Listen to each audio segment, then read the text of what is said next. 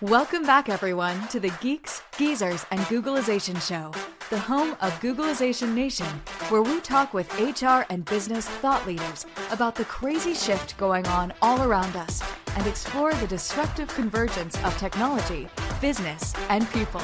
Here are your hosts, Ira Wolf and Jason Cochran. Hey, welcome back, everyone, to another episode of Geeks, Geezers, Googlization. Thank you for being part of Googlization Nation. I'm Ira Wolf. And I'm Jason Cochran. If you think this is just another podcast, think again. We're the voice of the most important conversations on the future of work that are confronting business leaders and people today. And our goal is to bring you ways to reimagine tomorrow and explore the ever-changing convergence of business, technology, and people. This episode of Geeks, Geezers, Googlization is sponsored by Y Institute, your personal and professional GPS for a meaningful life and purpose-filled career. You'll hear more about the Y operating system and the Y Institute in just a few minutes. Jason, it's great to be back. We've been off for a few weeks while I've been on tour and trying to deal with a lot of personal things, but also dealing with conferences, future of work. But I'm really excited about today's episode. For starters, we definitely can use all the help we can get when it comes to storytelling. I've been talking about the consequences of a perfect labor storm for 25 years. And it surely seems, after spending 5 weeks on the road, that a lot of people weren't listening. But more than that, I found this tidbit of information about our guest today, Susan Lindner, when prepping for the episode. She has a keynote called Impactful Storytelling for Employee Engagement. So here's the description. It provides your leaders with the specific tools they need to engage their teams through authentic storytelling that inspires employees to become more involved and engaged at work and to spread the word about their amazing workplace. Having just come off the 5 weeks of going everywhere from Pennsylvania to California, impactful storytelling seems to be in high demand, but short supply. So Susan will be joining us shortly. But first, here's today's Perfect Labor Storm segment. This is where on each episode we focus on a surprising, disruptive, worrisome trend that we believe you should know. Today's Perfect Labor Storm is thanks to our good friends at Ivanti, who released their 2023 Everywhere Workplace report just a few days ago. According to Gallup, less than 1/3 of the workers in the US and Europe indicate their company actively involves its customers in improving products and services. That same report indicated that fewer than 40% of workers reported their managers being interested in their ideas. A survey by PwC found that 75% of workers believe that innovation is key to their job satisfaction. But that same survey indicated that companies that invest in workplace innovation see an average increase of 5 to 10% productivity. But in line with that, if you think that quiet quitting is over, and this comes from the new Ivanti report, you might want to check this out. There are still 1 in 3 office workers under the age of 40 who admit to quiet quitting, and more than 1 in 4 are considering leaving their jobs in the next 6 months. And when it comes to why they quit, 40% say lack of motivation, 40% say burnout, 38% say they feel taken advantage of, and 30% say they do not feel engaged. So it seems to me that there's an opportunity for organizations to both create and tell a very different story if they are to succeed in the future of work. No doubt about it, Ira. I mean, those statistics are pretty alarming. And the other thing, too, is we don't often discuss innovation and the government in the same breath. But something interesting happened just last week here in the United States. The White House released a fact sheet that outlined 3 actions to promote responsible American innovation in artificial intelligence. And this is coming to the top because of concerns around protecting people's rights and safety. And so those 3 actions that the White House outlined around innovation and artificial intelligence included, number 1, new investments to power responsible American AI research and development.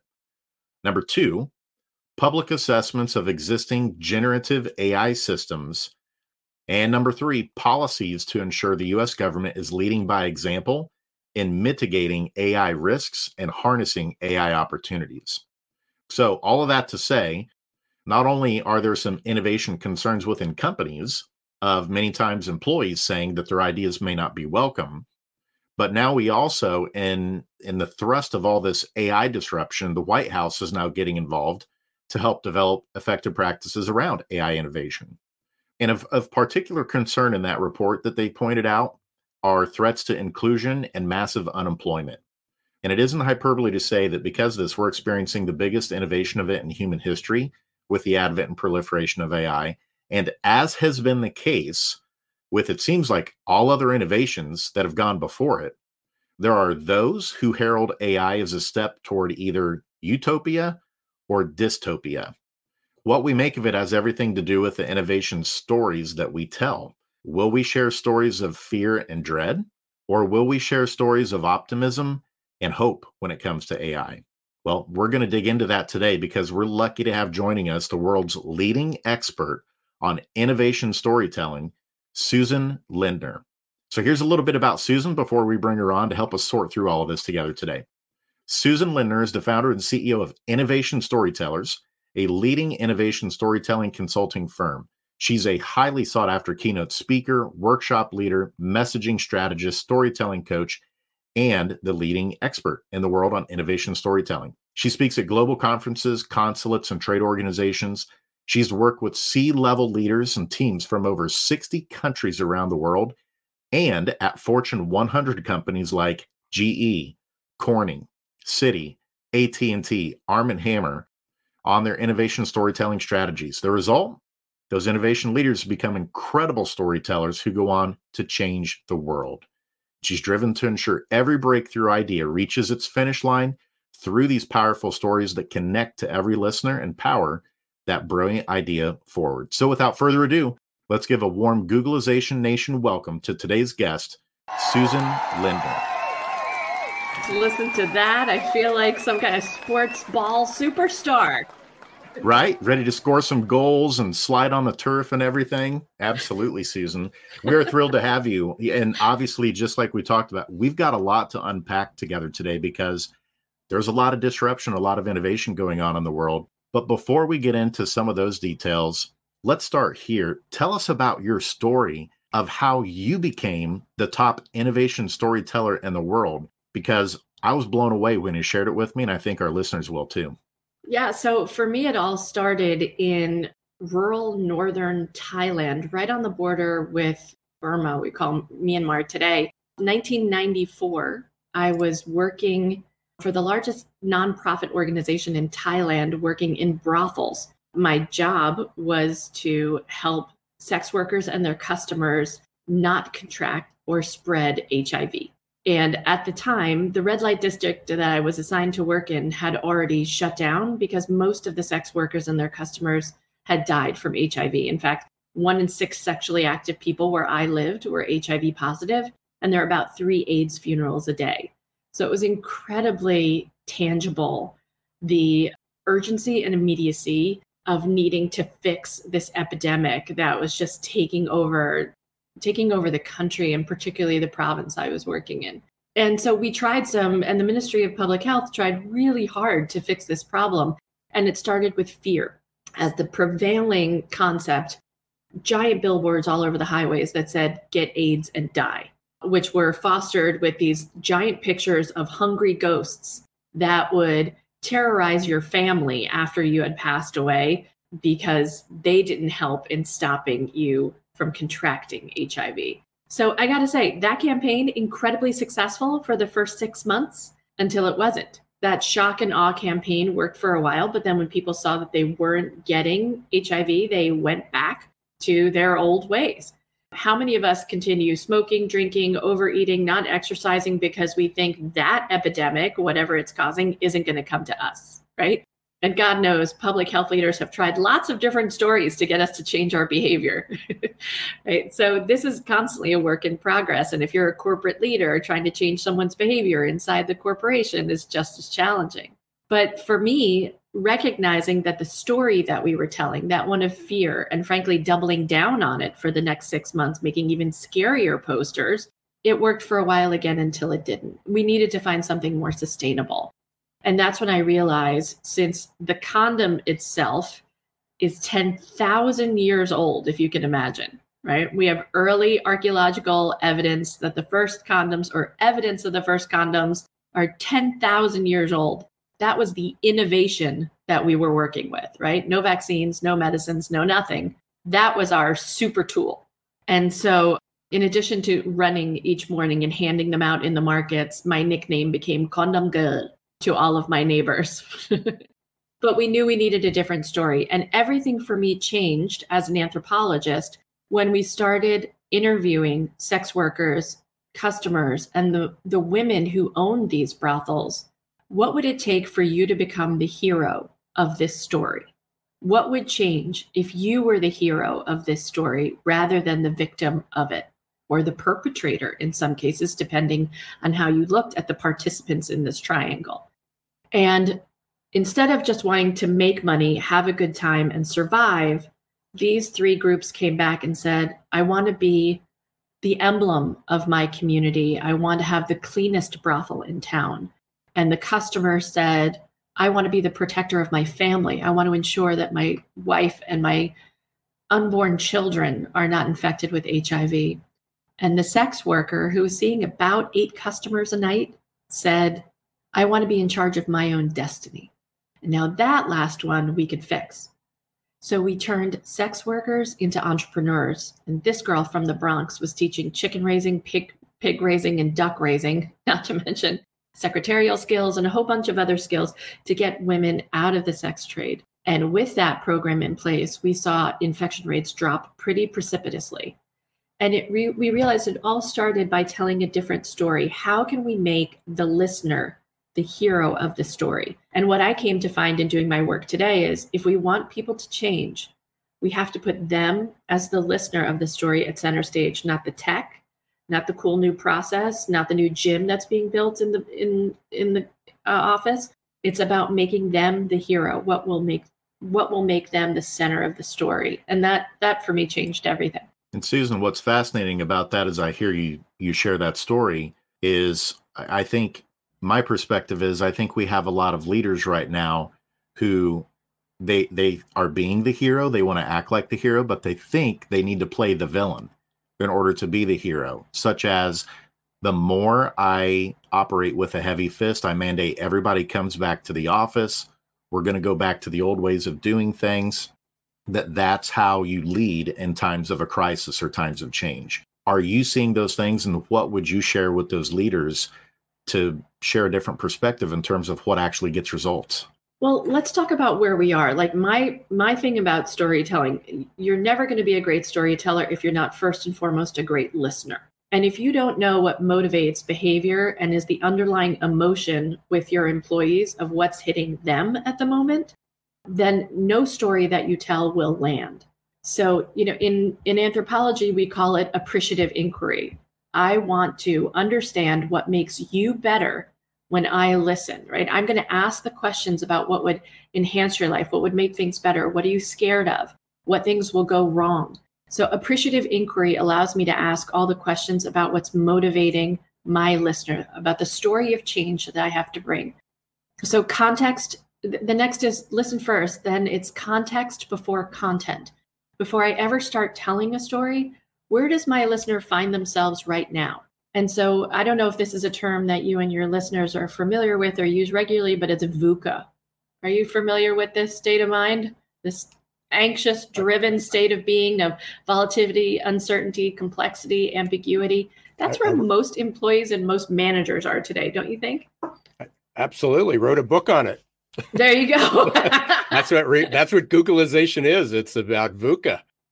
And so, when we remind ourselves as compassionate and empathetic leaders that people are living in this state of VUCA, right, of like living on a trampoline, how do we tell a story that addresses that emotional state and then takes them to a different place? So the story, as storytellers, we recognized first and foremost, what is the emotional state of my listener? And if you're the kind of boss who's about to usher in change of any kind, know that you are adding to the VUCA. So we think innovation, disruption, how exciting. It really feels like stress and fear. For most listeners, the word change induces fear. And so now you're dealing with neurotransmitters like cortisol and adrenaline, right? And as storytellers, we recognize that those biochemical markers are going through the body, and now it's my job to counteract them. So I'm being a bit of an alchemist when I'm talking about storytelling, because I'm not just thinking about the words on the page. I'm actually thinking about guiding someone through an emotional process, and the words are really just the vehicle to guide people through an emotional place where they can be stable enough now to act on my words. Is that a little heady, a little sciencey for all of us today? But that's really what employees are experiencing. Huge dumps of cortisol and adrenaline every day, thinking about, God, I don't even want to open my inbox today. So that leads into where I just came from. I lived literally 4 weeks on the road talking to a lot of different audiences, a lot of different people. And then at the end of, and I think you answered this, but at the end of every conversation, someone would come up and say, can I get your slides? And they always show one slide about the demographics, and we're in trouble. Our working age population is absolutely shrinking, and our overall population is growing. So as especially as an older baby boomer, extremely worried about who's going to be taking care of me, having and Jason's experiencing now with his parents, and I just experienced it with my mother, with caregiving and hospitals and long waits and all that stuff. But the one question that came up was, how do we convince, and again, it's what story do we tell, but how do we persuade our older managers that they need to manage differently? They need to treat people differently, regardless of what generation it is. And going back to what Jason had said about mandating people back to the office, I love the what you shared about making them the hero of the story. How do they save the workplace? What's their last living legacy before they retire? Of how do you make them comfortable? So, I mean, I guess beyond just telling them that they can be the hero of the story, what comes next? I mean, how do you guide them through that process? Because I know most of them, if we start talking about, well, we can impact their cortisol levels and their adrenaline, they're going to glaze over, and that's the end of that story. So what are practical tips that we can use to help them become the hero of that story? That's so good point. So here are 5 steps that I want to give your listeners today to think about how to do that. So in addition to being an anthropology major in college, I was also a religion major. And I was mostly fascinated by how the prophets were able to move the word around the world without the help of Twitter, right? How did they do it? Because the greatest viral storytellers of all time were the prophets, Jesus, Buddha, Muhammad, Moses, right? These are the folks who were able to spread stories that, frankly, the rest of us are still telling 2,000, 5,000 years later. How did they get us to do that? How did they get us to keep telling these stories? And so I started to break down the storytelling habits of these prophets and thinking about how our corporate prophets, that's prophets, P-H-E-T at the end, right? Not prophets, could actually get us to that place. How could we assume that mantle and get other people to tell our stories for us? And so when I started to break it down, here's what I found. Step number 1 was talking about our shared history, is reminding our listener that it's not just about the change that's happening now. In fact, I need to reinforce where we've been and how far we've come. So, and I want to talk about the good, the bad, and the ugly about our industry, our business, our department, the challenges we're facing at the moment. We start with a shared history. And if you'll notice, none of the prophets actually gave up their old faith. They just talked about adding on the new. And this is a process that we call breadcrumbing in storytelling, where we take the big steps, the big strides, and we remind ourselves of just how far we've come and what we're actually capable of doing, even in the midst of volatility and change. So step 1 is, what is the story of our shared history? And sometimes it starts with something as easy as, Why did you come to work here? What do you love about working here? What are some of the challenges we face together? What do you think we can do together moving forward? That's shared history. So that's step one. Step two is looking at the values. If I'm a leader, I ask myself, why did people come to work here? What are the core values that are inherent in the story? So is it persistence, perseverance, innovation? Is it value? What are those things that bind us together as an organization that culturally we hold on to? Now, if I'm trying to create change, those old values may not be sufficient to get us to the new place. So next I ask myself, what are the new values that need to be part of this culture? And if I look at the prophets, I take a look at, the shift from Judaism to Christianity with Jesus. What did it take to change a culture of an eye for an eye to turn the other cheek? What does that shift look like? Well, it starts with a really good message like the one I just shared. But how do we get people to give up old values that don't serve us anymore and replace them with new values? You need to be intentional about that. And this is where the story comes in, is around the great message. So in this case, think about what it is that you actually need the listener to think, to feel, and to do. And when you know those three things, then you can think about what's the message I need to draft in order to get people to think differently, do differently, and feel something that they haven't felt before that will move them into action. Because we're not inspired to move or change based on thoughts or simple facts or 3 bullets or an Excel spreadsheet. We need to engender the conversation with emotion. So think about what you want someone to do when you're done talking. In order to make that happen, you have to think about how you need to make them feel to get there. And then the other 2 steps are, who are your early adopters? We know that user-generated content is more trusted, more shareable, and more visited by others rather than the corporate leader saying it themselves. So you need to get those 12 apostles, or if you're the Buddha, 20 folks, that you wind up taking into the forest with you. Sometimes the biggest skeptics are your greatest advocates. So who are your early adopters who will help spread the message for you? People who really take it in and feel it, and you find them repeating it. Those are your people. And then lastly, what's the viral language? So we need something that, read my lips, no new taxes, right? Or da da da da da. Things that's going to be really memorable for us. I didn't even have to say a story, right? So what is the viral language that will spread through the organization? And, Stanford's done the research for us. A story is 22 times more memorable than just facts alone, than just a policy document or a process shift alone. You need the story for people to take it in, feel it emotionally, and share it with the next person. So get the story. I love it. And to tie in there is, I'm loving it, Susan, to finish your jingle that you shared there. Something that you shared there's so much good in there, but one that really stuck with me, you were talking about with the prophets, from the move from Judaism to Christianity, getting them to move away from eye for an eye to turning the other cheek. Metaphorically, it feels like we're kind of in the midst of one of those moments when it comes to work's place in our life, and how are we going to inject artificial intelligence into all of this, and understanding what that looks like. Are there going to be people that lose a lot of quote unquote their traditional jobs that they've had and are going to have to reskill and learn some new things in order to work alongside AI?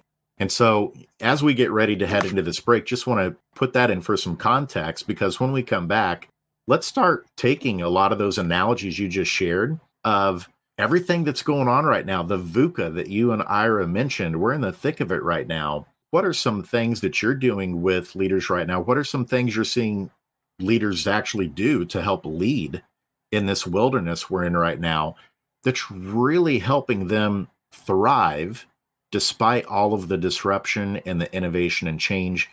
Let's dig into some of those things that you're seeing done by some of those specific organizations and people that are taking these learnings. And then we'll be back after the break here in just a couple moments. For most of us, change is freaking terrifying. And unfortunately, there's no app to adapt. That might change in the not so distant future. But for now, we're on our own. That means we can either accept our default future or reimagine our tomorrow. For those of you who choose default, good luck. Just remember, there's no pause button for change.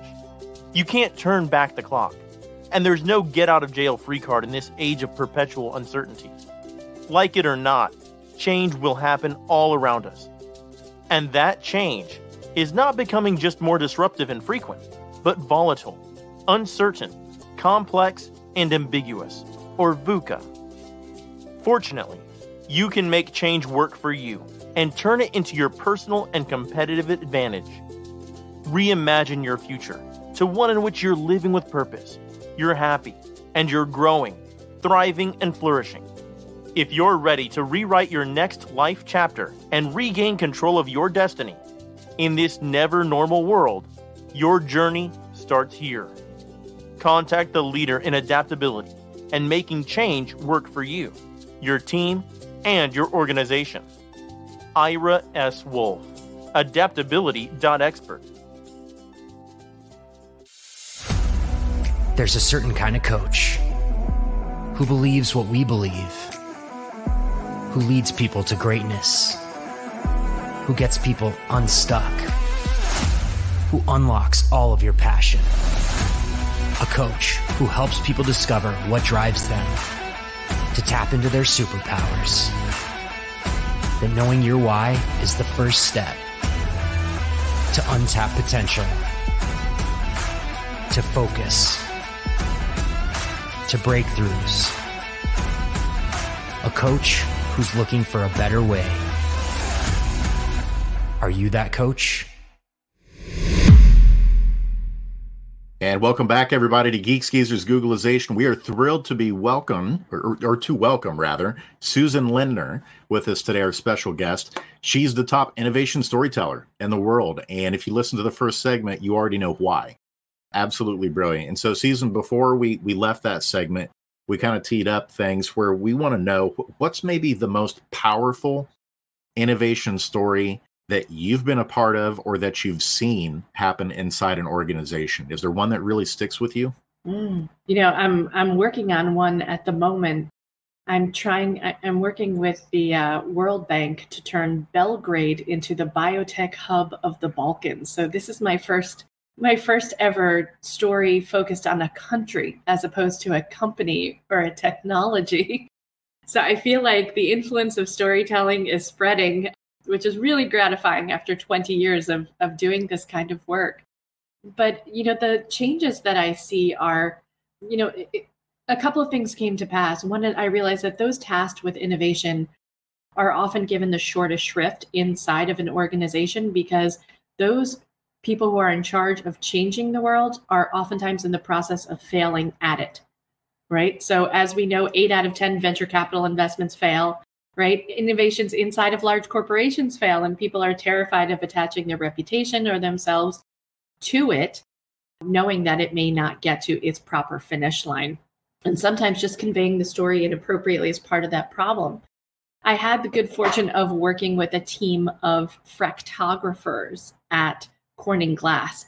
Now, I don't know about you, but I had never met a fractographer before, and I didn't know what they did.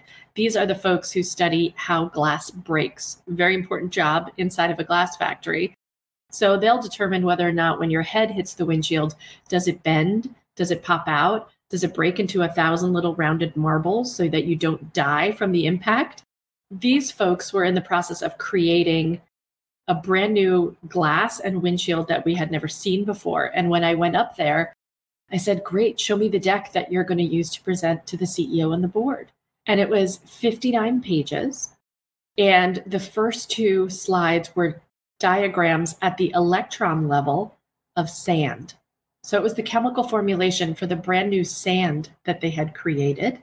And they got into the weeds on that electron level discussion. But in the middle of that conversation, one of the fractographers became an aunt. Her sister had a baby. And so we started oohing on over the pictures that Amy was showing on her cell phone, and then came back to the electron discussion again. I could feel my eyeballs rolling to the back of my head. I said, Amy, show me the picture of that baby again. Just imagine how those tiny little neurons are bouncing back and forth in that baby's brain. And think about how that pancreas is growing by leaps and bounds every single day inside of that baby. And those tiny little capillaries, as they grow and expand and bring blood flow all the way through that baby's body.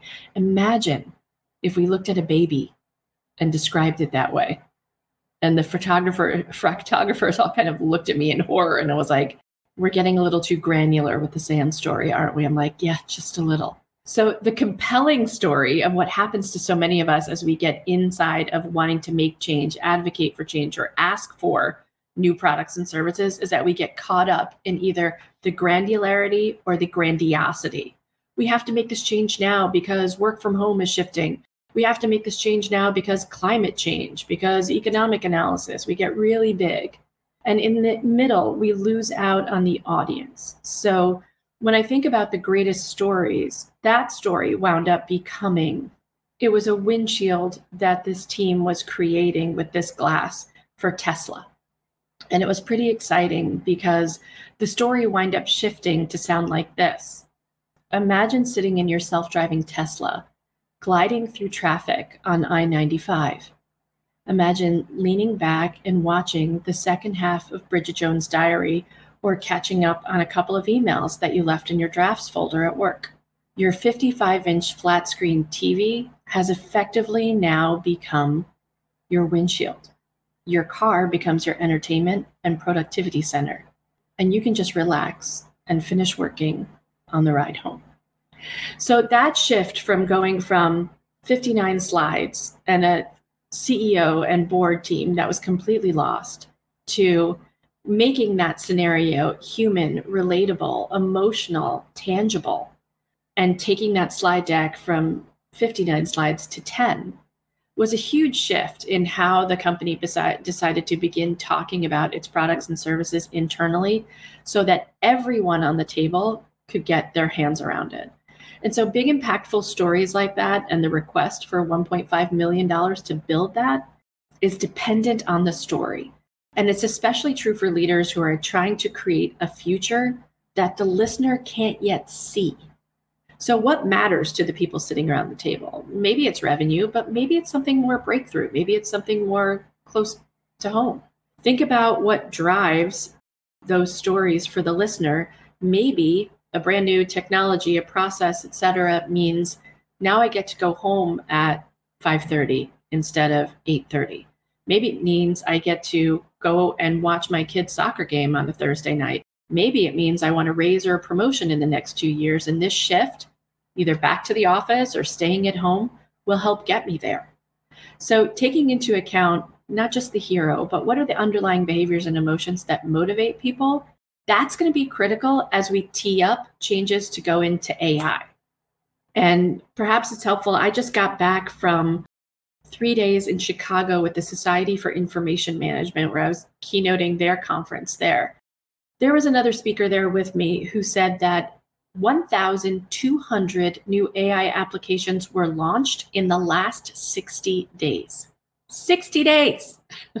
For anyone to profess that they can get their arms around this thing right now would be insane. I think it's wonderful, a little bit funny that our government, given what you said, right, investments in AI, really keeping the risk factors down around AI and the US leading that cause, and generative AI research and where it's going to take us and the risks associated with it. I think the median age of our senators is what now? 68? Like it's maybe higher. Ira, I think your motioning could be much higher. So, thinking about getting our arms around this is we are all a work in progress in doing this. And I think the story is we keep going, we keep learning together. What's really important is getting really clear about what we need. And I'm concerned about these giant swaths of people going out of business, people getting new business. It has been the wave of technology. It's just accelerating at such a pace, it's hard for the human mind to keep up. Yeah, I think I'm surprised that it's only 1,200 new applications of AI over the last, because I think I probably have gotten all of them in my inbox. You poor thing. So, turn off Google alerts for AI app launches. That's what that means. Yeah, absolutely. But that, and I just, this may be a little bit of a detour, but I think it's in kind of relate to what we talk about with AI. I mean, the number one industry, I mean, at least in the top three, that is going to be impacted by AI seems to be marketing, PR, HR, everything we're talking about, Storytelling? today. Well, that's my question. Sure. How is that, since you're in the thick of it and we're talking about AI and storytelling, how is AI going to impact storytelling? I think for the better, personally. I'm really excited about it. I think it's fantastic. And here's why. I was at an event last week with some pretty brilliant folks. It's called the Samudra Leadership Trust. And these are folks gathered from across different industries, looking at everything from workplace to design and culture and catalytic change in our corporate life. And the discussion around the dinner table was for us to stop thinking about artificial intelligence and start thinking about augmented intelligence. If we can walk hand in hand with AI and think about how we as humans will be augmented by the technology, assisted by the technology, then we can decide to positively embrace this, while being aware of the risks. Certainly there are, but how can we look at each of our particular job functions and say, how can I be better? How can I look at the different ways that AI will make me better and push down the menial tasks that are part of my day-to-day job, let AI handle that, and how can I begin to uplift and upskill myself so that my greatest human attributes shine in partnership with AI? And for some people, the highest level that we can aspire to can now be done by AI. So now the question says, how do I step up? How do I step left or right to see things in a different way? And it is incumbent upon us. The part of human evolution that I find fascinating is how we always do. So thinking about the new jobs that will be created, the new things we'll get to do, I would love it if AI can help support me in some of my historic research that I do in writing a story. Try to even watch a 10-minute YouTube video on the history of Serbia. I mean, you've got two popes, dueling kingdoms, you name it. Like, I couldn't follow it even watching a shortened YouTube version before I went over there. That AI will help me digest this information faster is a godsend, and I'm grateful. Now, where do I have to upskill my creativity? So and I think I can speak for you confidently about this, is that you have a growth mindset. I know Jason and I. So my question is, what do we do with at least the 50% of the population who has this fixed mindset, who doesn't hear what you just said in the same way? It's that, well, I'm nearing retirement. If I can only get, I heard this last night, I only have 16 more years until I can collect my pension. Okay. So hear it all the time. So how, what's the story? Or how do we make them the hero of their story to at least incrementally adopt a new skill? And maybe it's not become an expert in AI, but understand that if they don't adopt some of these new skills, or as we talk, is reskilling, upskilling, deskilling. And I heard a great term the other day, skill retirement.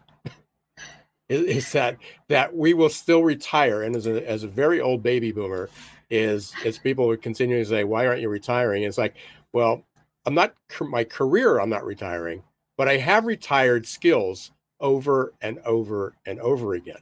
So how do we do that? But again, my concern is we always speak in our bubble and we speak to people who love this stuff, but we still have a large segment of the population who has a fixed mindset. And part of that, probably a whole other session we can get you back for, is talking about the culture. But yeah, Well, I think in a way we've been sold a bill of goods, right? As white collar workers, we thought we were safe, that the blue collar workers were going to be, phased out because of robotics, industrialization, computers, right? You can go and order your on an iPad when you walk in now, right?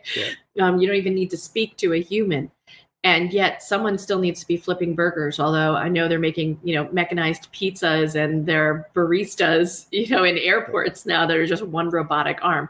But I was delighted to see one of the Boston Dynamics dogs pass out after 20 hours of working straight on a factory floor. I was like, yay, there's still hope for us humans who are dedicated to something larger than filling an order. But, I think the way that I would love to hear labor unions talk about, this is the plan we're going to put in place for our workers. We're taking this seriously. I would like to hear about, organizations that are truly dedicated to their people saying, we want to embrace this and we want to do it together with our teams. So getting people on board with the innovation and using the brilliant humans who are already in your organization to help set up SWAT teams and committees to say, let's look at this. Let's look at each department and say, where can we prosper even faster than the competition by embracing this? Let's figure it out. And I think it's what companies did in the past. We just assigned it to a group of middle managers who would be responsible for that task. And they became inherently valuable for doing that. But now it's on us to all look at this together, department by department, corporate strategy together, and say, we're shifting. And I want to throw a little bit back to labor and the union, say, let's get in here. Let's roll up our sleeves and do this. I think we can find a way forward. Yeah, for sure. And one of the things that is definitely occurring, as you said, with blue collar, there was just a write-up this morning, again, that the most in-demand jobs, longer term, are going to be the blue collar jobs. But those are now the skilled jobs. Right. As more and more of the professional white collar jobs. But we talked about this years ago, and I remember lawyers laughing, because my audience is coming from a healthcare world. A lot of professionals are often paid attention to what I was saying. Dentists are probably safe. Some surgeries are probably safe. But the accountant said this will never happen. Radiologist said this will never happen until it did. But now there really is almost no white collar job that's unsafe. And some of the most vulnerable ones happen to be engineers, architects, but the people in the construction trades are now becoming invaluable. They're becoming the essential workers. That's and right. They are a bit immune from the AI. And that's one of the reasons why. Yeah, until those self-driving vehicles and so forth can really make it to the streets. Yeah, we'll see. I mean, truck drivers and cab drivers and all those things are central to it. I still remember the original Uber business plan, which was, we are preparing for the self-driving vehicle revolution. We are just using taxi drivers to understand routes and gas efficiency. Yeah, and that still hasn't come to pass. Yeah, I'll just put this, because we've got to start think about wrapping up here a little bit, and there's so much more we can talk about. But yesterday, I just found, I was going through some photos looking for something else, and I found this picture of of an image that I had of a 5 megabyte hard drive being on a forklift, being lifted into a vehicle for transport. So it was one of IBM's 5 megabyte, which, by the way, just to give people reference, if you take a high resolution photo on your smartphone, it's about 5 megabytes. That's if right. You shrink it down, you probably can get 2 images on your smartphone rather than the couple thousand that most of us carry. It weighed more than a ton. It cost in today's dollar about $1.6 million to get that 5 megabyte. But that was 60 years ago. Wow. And somewhere, if we're projecting forward and not even counting the acceleration of change, in 20 or 30 years, we're looking at things that we thought were crazy, that this will never work, like a VR headset, which is here. And I know Meta is probably, shot, but part of this challenge is that headset. Nobody's going to walk around with that headset. But we're going to look back at that headset as this 5 megabyte hard drive at some point in the near future. And I may be seeing it, but definitely the two of you will very likely, see that at some point. And I think that's the part that that people don't get, that we forget. And there's an entire frame of reference that, having grown up in the 50s and 60s, that's my baseline. But other people have no idea. And something more recent is the rotary phone. All the memes out there of asking even a millennial, but somebody under the age of 30 or 40 to dial how do you call on a rotary phone? And they can't do it. Yeah, it's amazing. And I mean, when you reference that Boston Dynamics dog, I know what video you're talking about, the one that collapsed.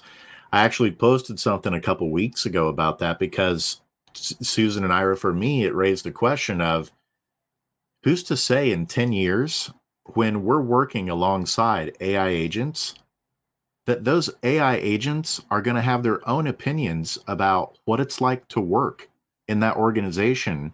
And all of the CEOs who think, oh, well, we'll just replace people with robots because the robots won't complain.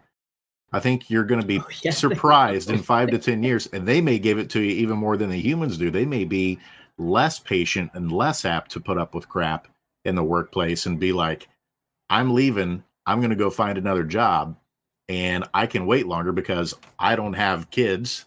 I don't have to go find food and stuff like that. So I know that probably sounds like science fiction, but it could be the world in 5 to 10 years that we live in. Is we need to think about employee experience from AI agent perspective too, of what it's like to work there. Jason, I'll take that just in a different approach of how my mind works. My first thought was, who fixes it?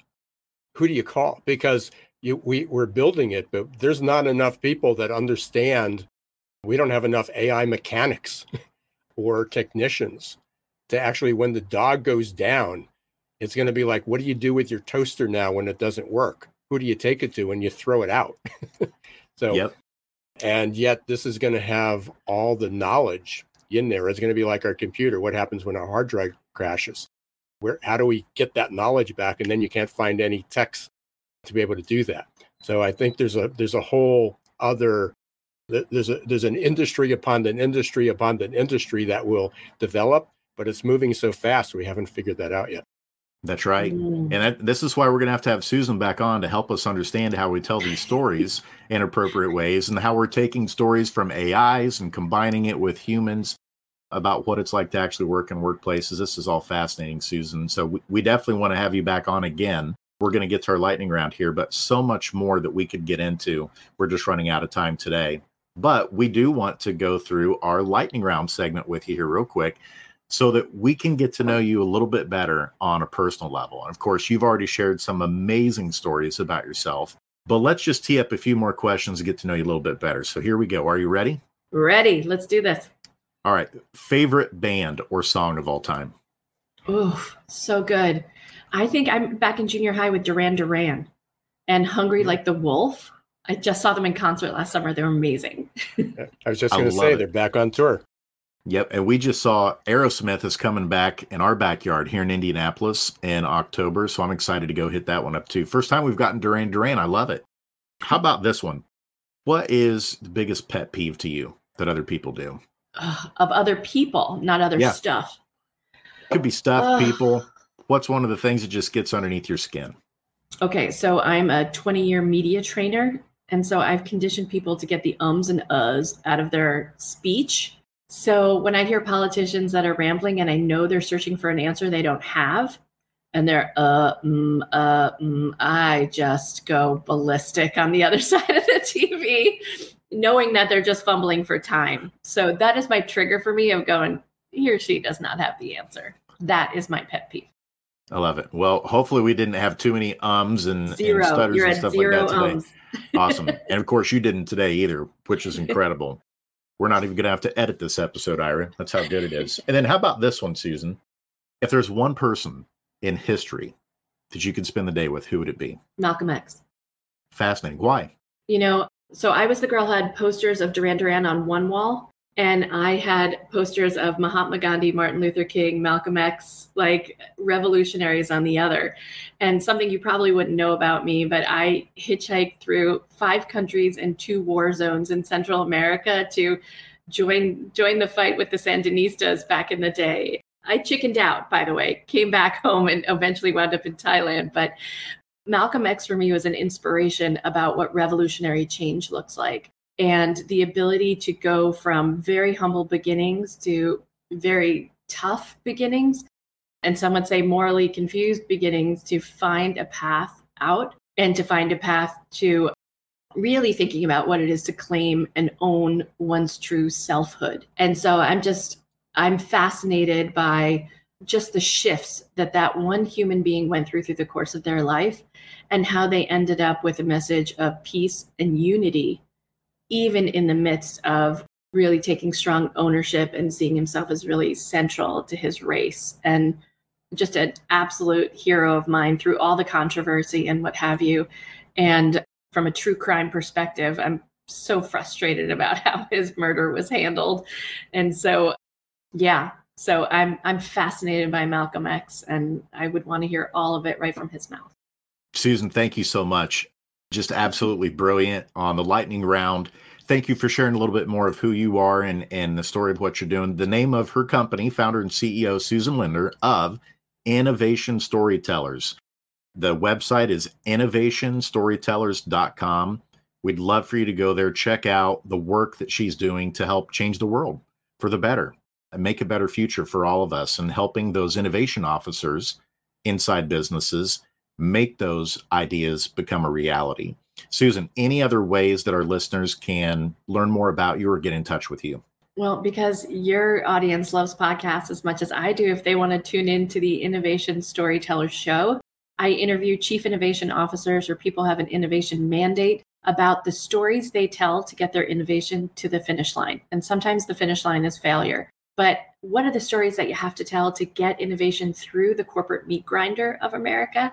And we just surpassed 100 episodes. So I know that's small fries compared to you guys, but people like the CIO of Corning and 3M and Adobe and folks like that. So I think there's a lot to learn from. And that's why I started the show, is to learn from the greatest innovators of our time.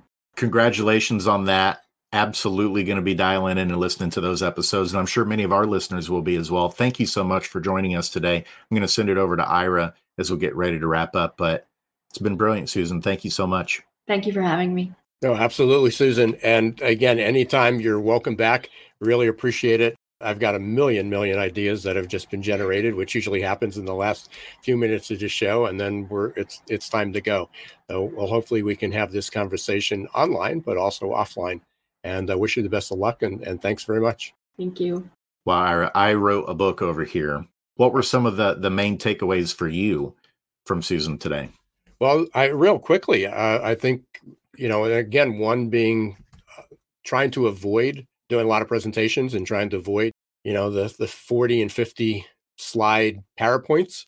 The other day I narrowed it down to 10 and I only got to 5 and told a story rather than reading off the slides. But and she captured this so articulately: granular versus grandiose, moving from granular to grandiose. And I think, again, I don't know how many presentations you've seen in your lifetime, but I've seen far too many. And you get these slides that write a book, and you get lost in the first slide and never recover. Absolutely. A couple of others that stuck with me too this was early on when she first came on. She's talked about appreciative inquiry, that's how leaders should approach things with folks inside the organization, and context before content. Before you're trying to share the things that are in your head, understand the context of the situation, get to know that person so that you can then craft the communication in ways that will actually resonate and land with them to be able to make a difference. And then lastly, I just thought the whole segment when she talked about profits, and it was funny that she did it with, we were talking about it's not all about profits, PROFITS. And then she segued into the profits with a PH, how they really, before there was ever such a thing as social media, obviously, they were able to get viral messages out on things and get people to take action. And just the many lessons that she shared with us and our listeners today on that, I think there's some brilliant takeaways there for all of them. But until next time, I'm Jason Cochran. We want to thank you, Googlization Nation, for tuning in today and listening to Susan share her wisdom with us. If you haven't liked and subscribed to the podcast, please do so. We're on all the popular podcast platforms. We're doing a lot more on YouTube now as well. So please like us on YouTube and Instagram for some amazing short video clips as well. And until next time, I hope that you stay well. And Ira, it was good to be back. It's been a few weeks. It has been a few weeks, and we'll be back next week live for another session. I'm Ira Wolf, and special thanks to the Y Institute for partnering with us and sponsoring this episode. Thank you for being part of Googlization Nation. And until next time, don't let the shift hit your plans.